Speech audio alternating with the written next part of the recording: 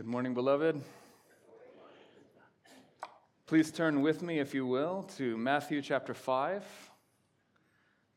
Matthew chapter 5, and we're going to be looking at verses 21 to 26 this morning. You may notice in your Bible the heading over this section is anger. And so some of you may be asking yourselves, some of you may not have yet asked the question, do I have an anger problem? I want to help you this morning. I can give you the answer. Yes, you have an anger problem. I have an anger problem.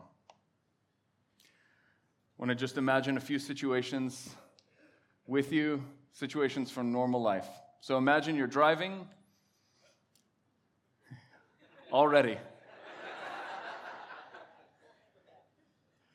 Driving, somebody cuts you off, or you're in the lane. Somebody's going 20 below the speed limit in front of you, you're in a rush. What is this guy doing? Or you're driving the speed limit, somebody comes up blasting behind you, flashing their lights and honking their horn. Oh, come on, I can't go any faster. Children, boys, girls, imagine you have something that you've been keeping, this special toy, this special game, and then your brother and sister comes and snatches it away, ruins it. Imagine you're at work and you're being treated unfairly.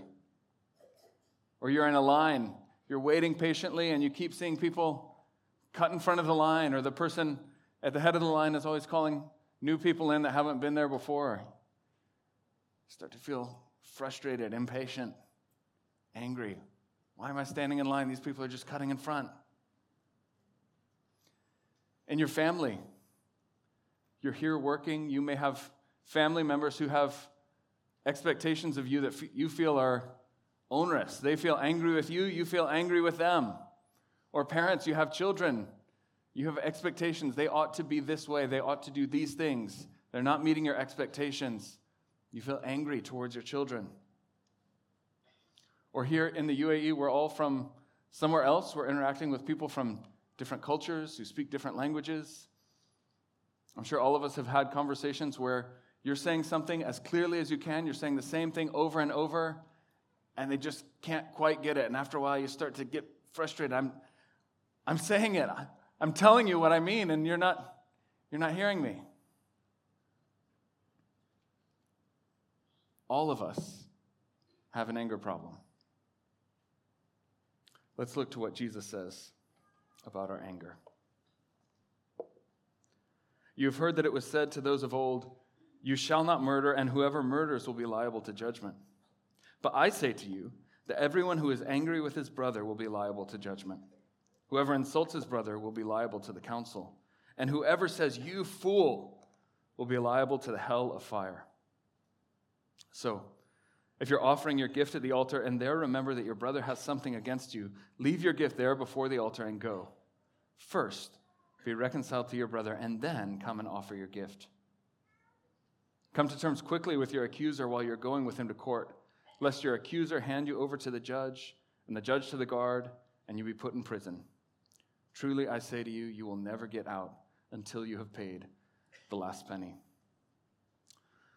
Lord, help us today as we look at your word.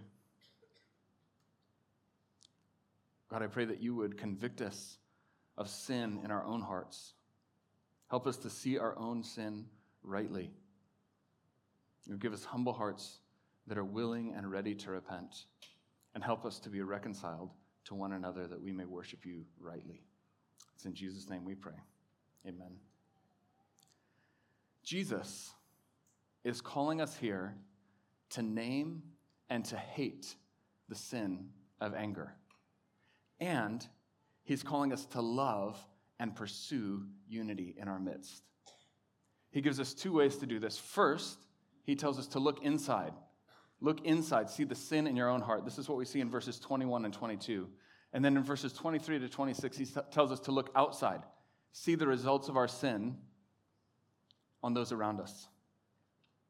So first, verses 21 and 22, Jesus is telling us to look inside. See the sin in you. He says, "You've heard that it was said to those of old, you shall not murder, and whoever murders will be liable to judgment. So as we read this, many of us have read this section before, and as we go on, last week we heard from the following section, which is about lust. And Jesus 6 times says, you have heard that it was said, you've heard that it was said, you've heard that it was said to those of old. And many of us may assume, okay, Jesus is saying, the Old Testament says this, and now I'm saying something else. I just want to draw your attention to what it says. Every time Jesus quotes Scripture, he introduces it with, it is written.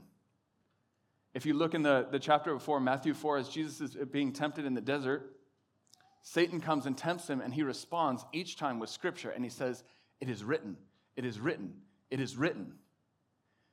Jesus has complete confidence in the written word of God. Jesus is not here saying, the Old Testament law is failing, I'm doing something new. Instead, Jesus is contrasting his teaching with the traditions of the rabbis and the Pharisees who were building up this outward system of obedience. If you read on through Matthew 5, you'll see that some of the things that he says, you have heard that it was said, in fact, contradict scriptural teaching. Jesus has just said in verse 17, do not think that I've come to abolish the law and the prophets. I've not come to abolish them, but to fulfill them.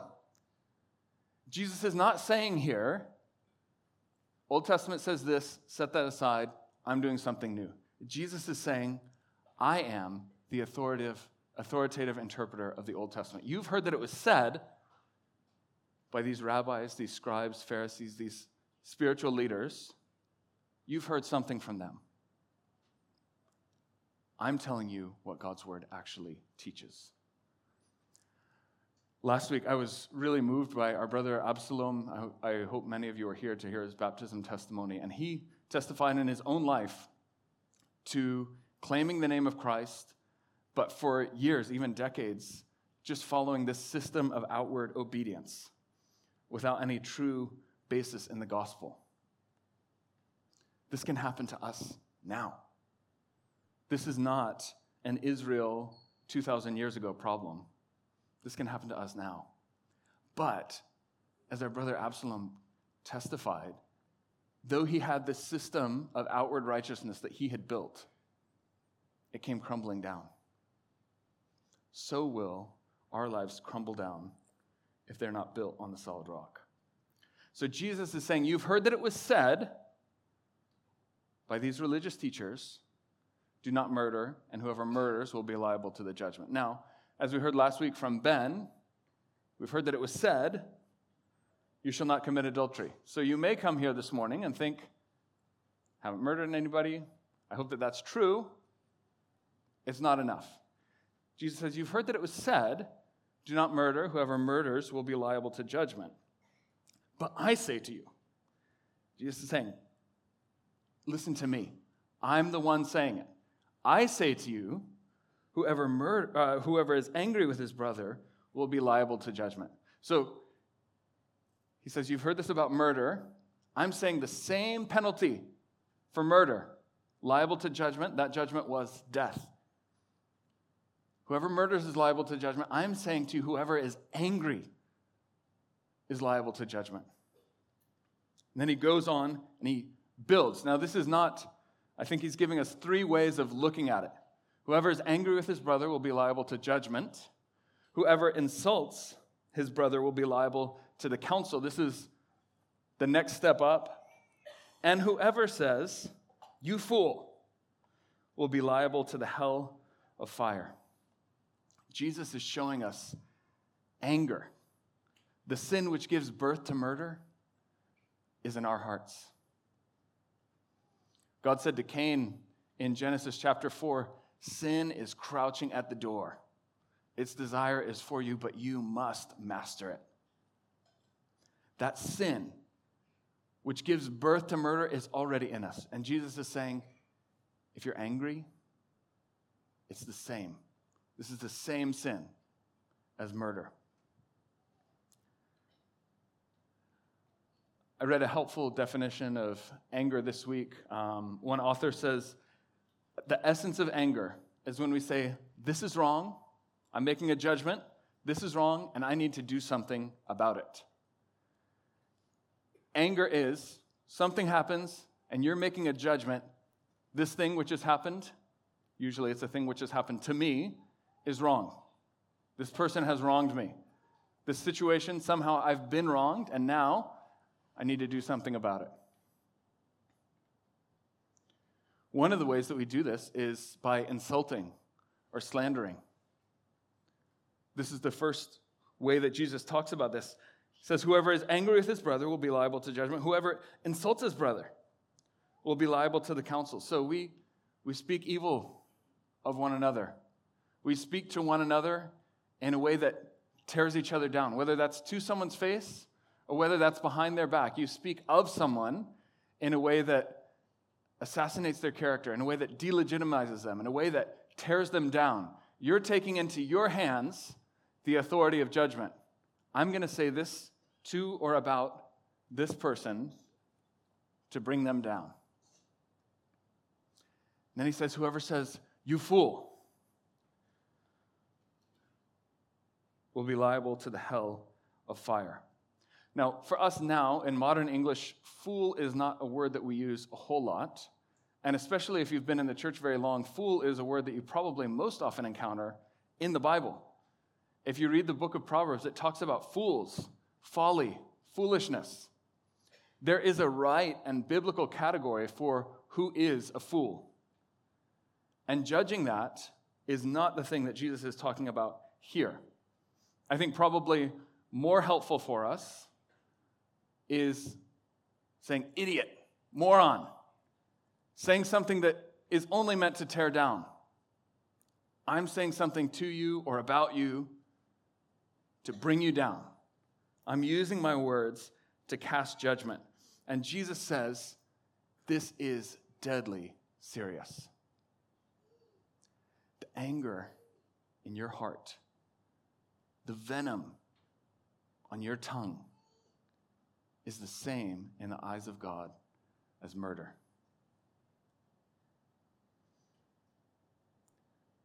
This is deadly serious, and it's in your heart, and it's in my heart.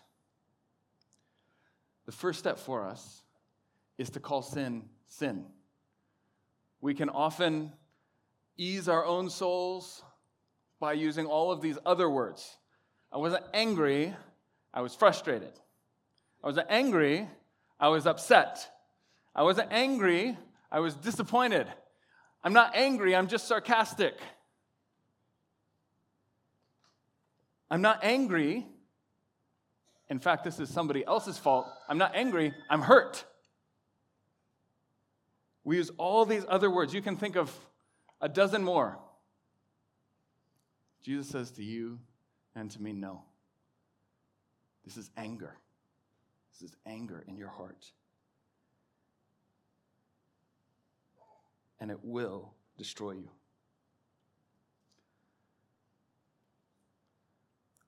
Years ago, I was talking to a man who was a house inspector. He would inspect old houses, and he said with pipes, especially in older houses, often they can look fine on the outside, but once the interior of the pipe starts to rust, if it's not been used, it'll look fine on the outside, and then that rust will start to corrode the pipe, building on the inside until finally the pipe is completely blocked and it's utterly worthless. And then the only thing that you can do is rip out that pipe and put in a new pipe. The anger in your heart is like this rust. You might look fine on the outside. You may be able to convince others and even yourself, it's fine, I have not murdered. I've heard that it was said, do not murder. I've not murdered. I've heard this, haven't done that. This anger is in your heart. It's corroding until it utterly destroys you. Children, are you angry with your brothers and your sisters? Is there disunity in your home? Wives, does your husband keep doing the same thing no matter how many times you ask him? Growing bitter. What's wrong with this person? Fathers, are you harsh with your children over small things? Somebody spills water on the floor and you lose it. Has somebody sinned against you and you're holding on to it? I can't forgive this person. I won't forgive this person. I heard a pastor one time say that holding on to anger and refusing to forgive is like swallowing a bottle of rat poison and then sitting and watching and waiting for the rat to die. It's not hurting them. It's destroying you. Young men, are you angry at how your life has worked out? You didn't think it was going to go this way. You're refusing to take responsibility for your own situation. Young women, are you constantly looking at what everybody else is doing on social media and thinking, why do they get that? Why do they get to do these things? Why is their family like this? Filled with anger. Older brothers and sisters, are you tired and resentful? Feel like the world's passed you by, there's nothing you can do. Bitter and angry. Unless you repent, this sin will drag you to hell. Jesus has just said in verse 20, I tell you, unless your righteousness exceeds that of the scribes and Pharisees, you will never enter the kingdom of heaven. And here he's telling us what that means. The righteousness of the scribes and Pharisees is, don't murder. I'm telling you, you need a better righteousness. Scribes and Pharisees, the one who looked like they got it all together, you need something better than them. They say don't murder. I'm telling you, if you have anger in your heart, if you're using your words to cut and to hurt and to tear down, if you're saying, you fool, you're guilty of the same sin. If you're hearing this morning, you should be thinking, that's me. I use my words this way.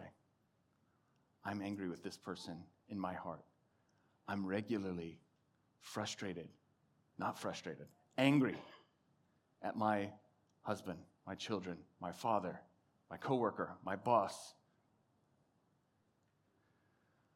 You need a better righteousness. The good news, whether you're here this morning and you've been walking with Jesus and regularly falling and failing in this way, or whether you're here this morning and you're not following Jesus, you're hearing this and feeling this is an impossible standard. I can't do this. You're right. But, dear friend, you have been offered a better righteousness than that of the scribes and Pharisees. The answer is not, you can do it. Just change today and never be angry again, and then you'll be fine. There is a better righteousness. That righteousness is in Christ. That righteousness is in our Lord Jesus, who came, who lived as a man, who was tempted in every way as we are. That means Jesus was tempted to sinful anger, but he didn't sin. We have the question, okay, isn't there such a thing as righteous anger? Yes, there is. It's way, way smaller than you think it is. If you're questioning, is my anger sinful? Assume that it is. Jesus was tempted in every way. Jesus was tempted to sinful anger as we are, but he never sinned. Our Lord came, he lived a perfect life, and he died. And he takes the punishment of everyone who would believe in him, the punishment that I deserve for being angry, the punishment that you deserve for saying, you fool, the punishment that we deserve for being angry, slandering, insulting our neighbor.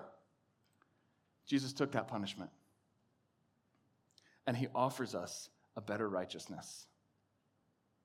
If you would repent and trust on him, you can be confident there is forgiveness, there is grace. Whether your murder is in your heart or whether the blood is on your hands, there is forgiveness in Christ.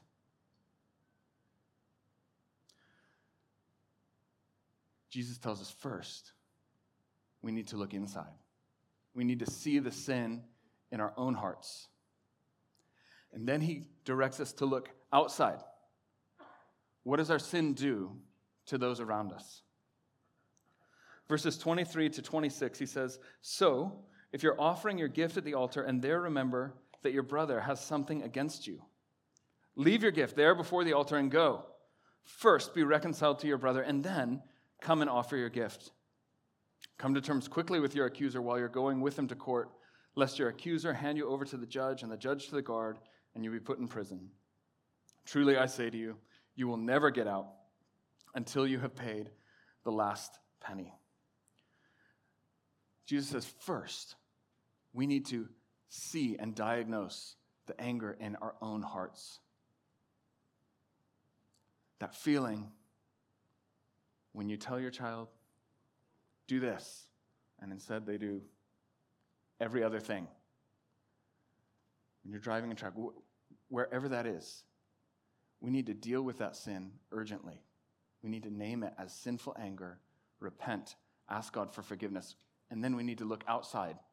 What has my sin done before others? And Jesus is telling us here to deal with sinful anger urgently. Don't pretend that reconciliation and repentance are secondary. Okay, I need to go to church. I need to read my Bible. I need to give my offering. I need to this, and then reconciliation and repentance if I get around to it and if I still feel like it. If you have a heart that truly wants to worship God, you must urgently repent. Jesus is telling us, if you would worship me, this is how you must worship. Reconciliation, repentance is not secondary. It's not optional. It is part of worshiping him. When we come to our holy God, we come as he directs us. In 1 Samuel 15, there's a story of Saul. Saul's the king. God has commanded him, because of the wickedness of the Amalekites, to utterly destroy them down to the livestock. Saul goes, he defeats the Amalekites. Samuel comes, and Saul says, "Blessed are you of the Lord. I've done everything that God commanded me." And when I read it, I feel like this is a dry one-liner. I don't know if it's supposed to be funny in the same way that Fat Baby Cow is, but Samuel responds, he says, "What's this bleating of sheep in my ears and the lowing of oxen?" And Saul says, "I had a great idea. Instead of killing them all, like God told me, I am keeping the best ones so that we can sacrifice them to God. Isn't that great?" Samuel says, to obey is better than sacrifice. To listen than the fat of rams. Jesus is telling you, don't come here and think that you can buy favor with God by giving an offering, by sitting at this table. Our God is not a God who can be bought so cheaply as to take your money and say everything's fine when your life is full of bitterness and anger and broken relationships.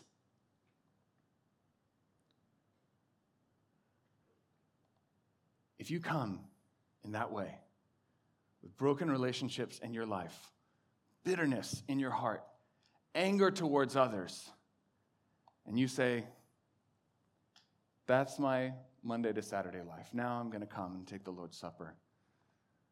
God's word says to you, that is not the Lord's Supper that you take.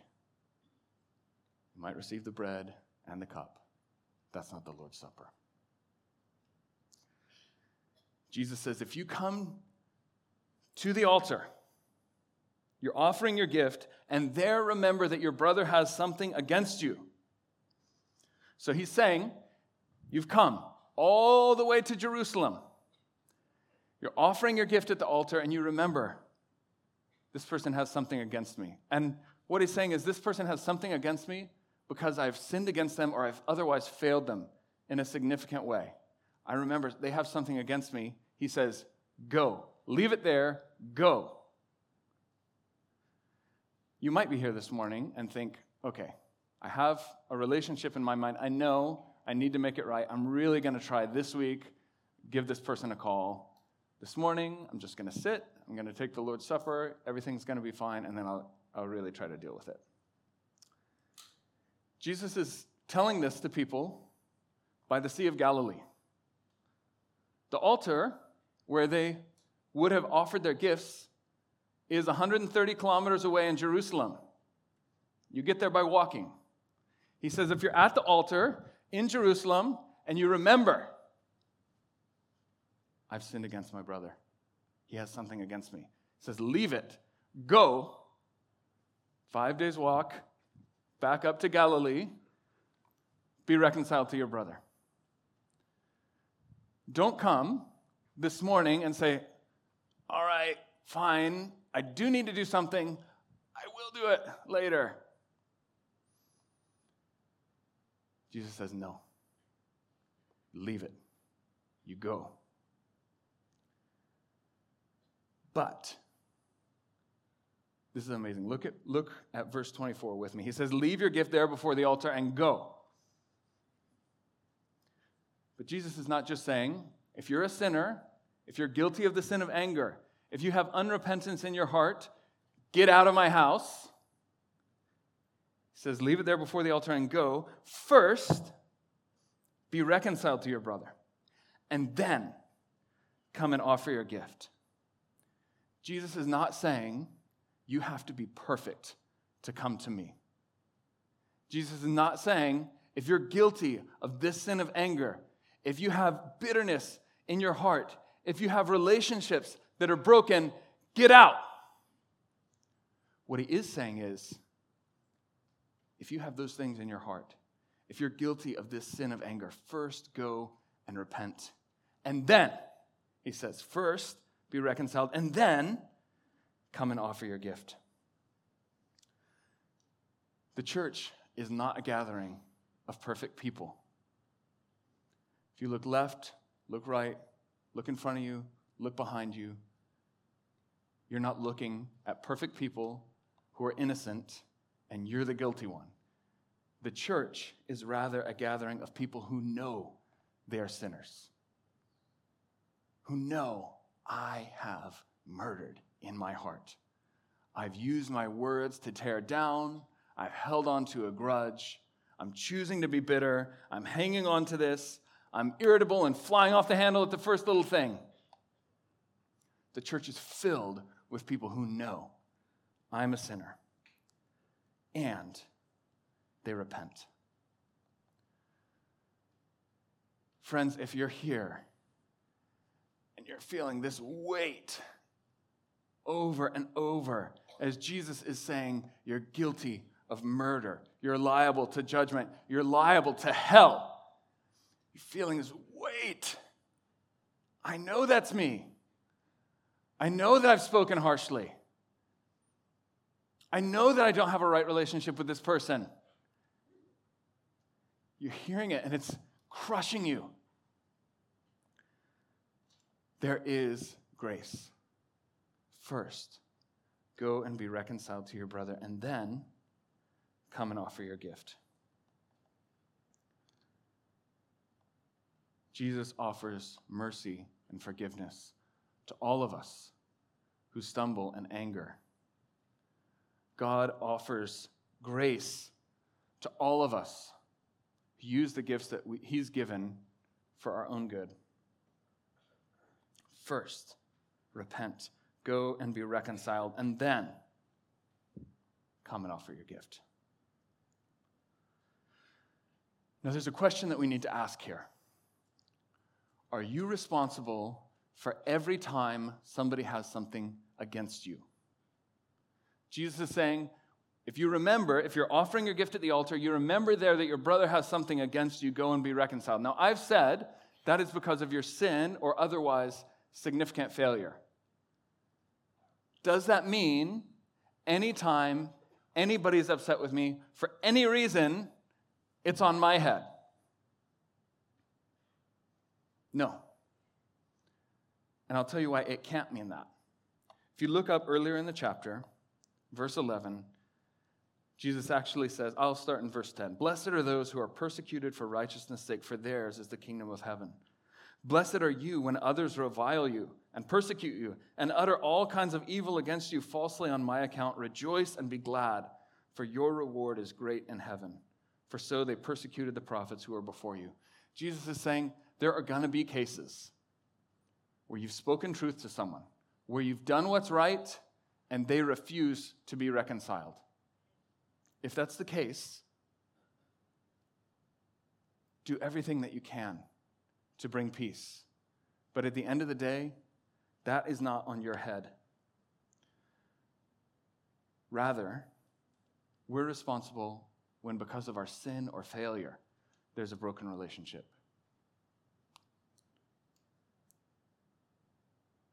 If we have spoken truth and people hate us for it, Jesus doesn't say, you need to go and be reconciled. Jesus says, rejoice and be glad, for your reward is great in heaven.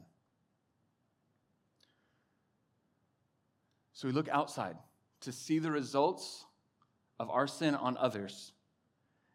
Because of that, we need to deal with sinful anger urgently. When we see this in our heart, when we see broken relationships in our lives, this is a matter of first importance. If you would come and worship God, you must deal with these relationships. You must deal with this sin. You must repent. And we need to deal with sinful anger quickly. We deal with it urgently because it's a matter of first importance when we come before God for worship, and we deal with it quickly. Verses 25 and 26, he says, come to terms quickly with your accuser while you're going with him to court, lest your accuser hand you over to the judge and the judge to the guard, and you be put in prison. Truly, I say to you, you will never get out until you have paid the last penny.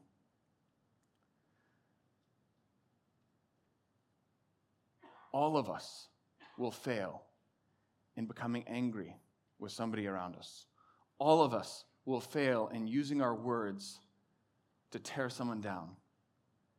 Jesus is teaching us, deal with that sin quickly. Deal with it while it's fresh and small.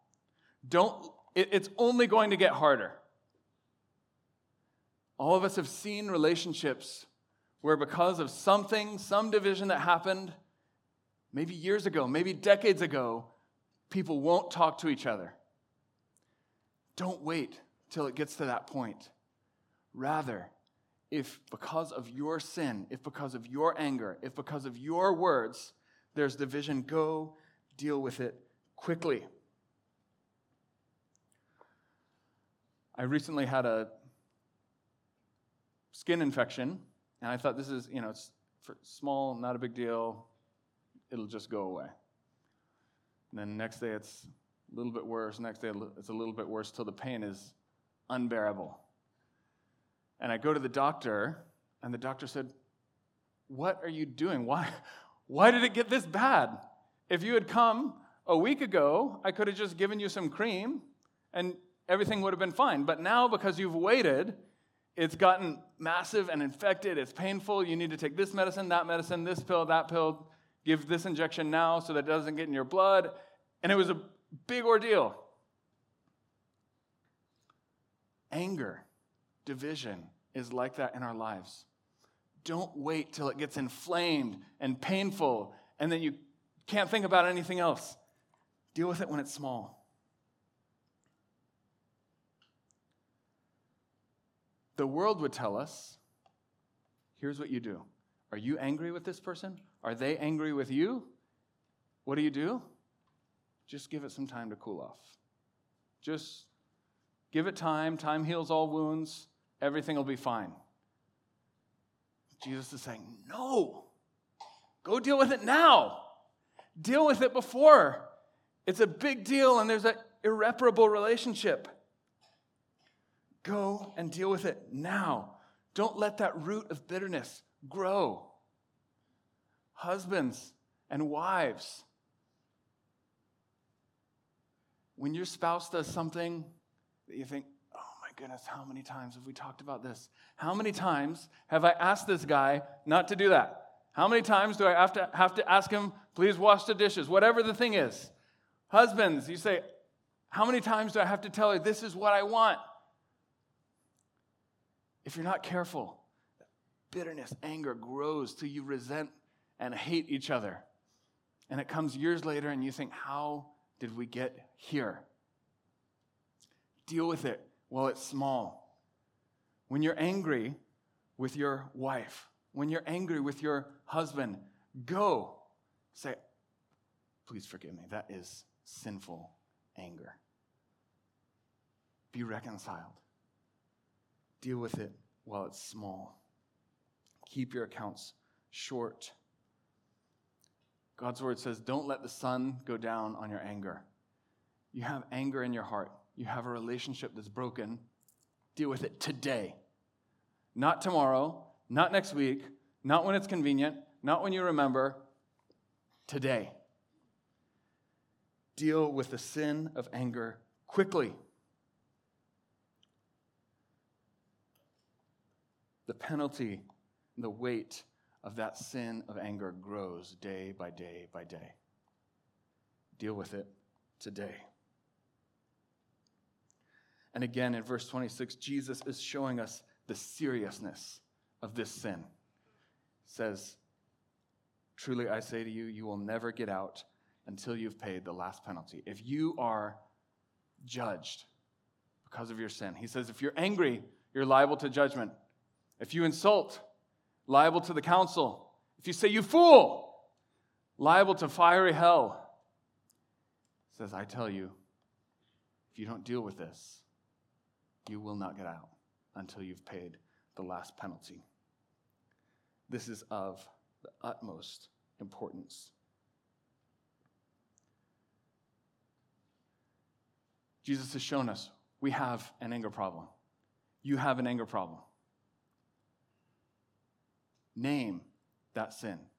This isn't frustration. It's not hurt. It's not disappointment. It's not being upset. It's anger. Hate that sin. Turn away from it.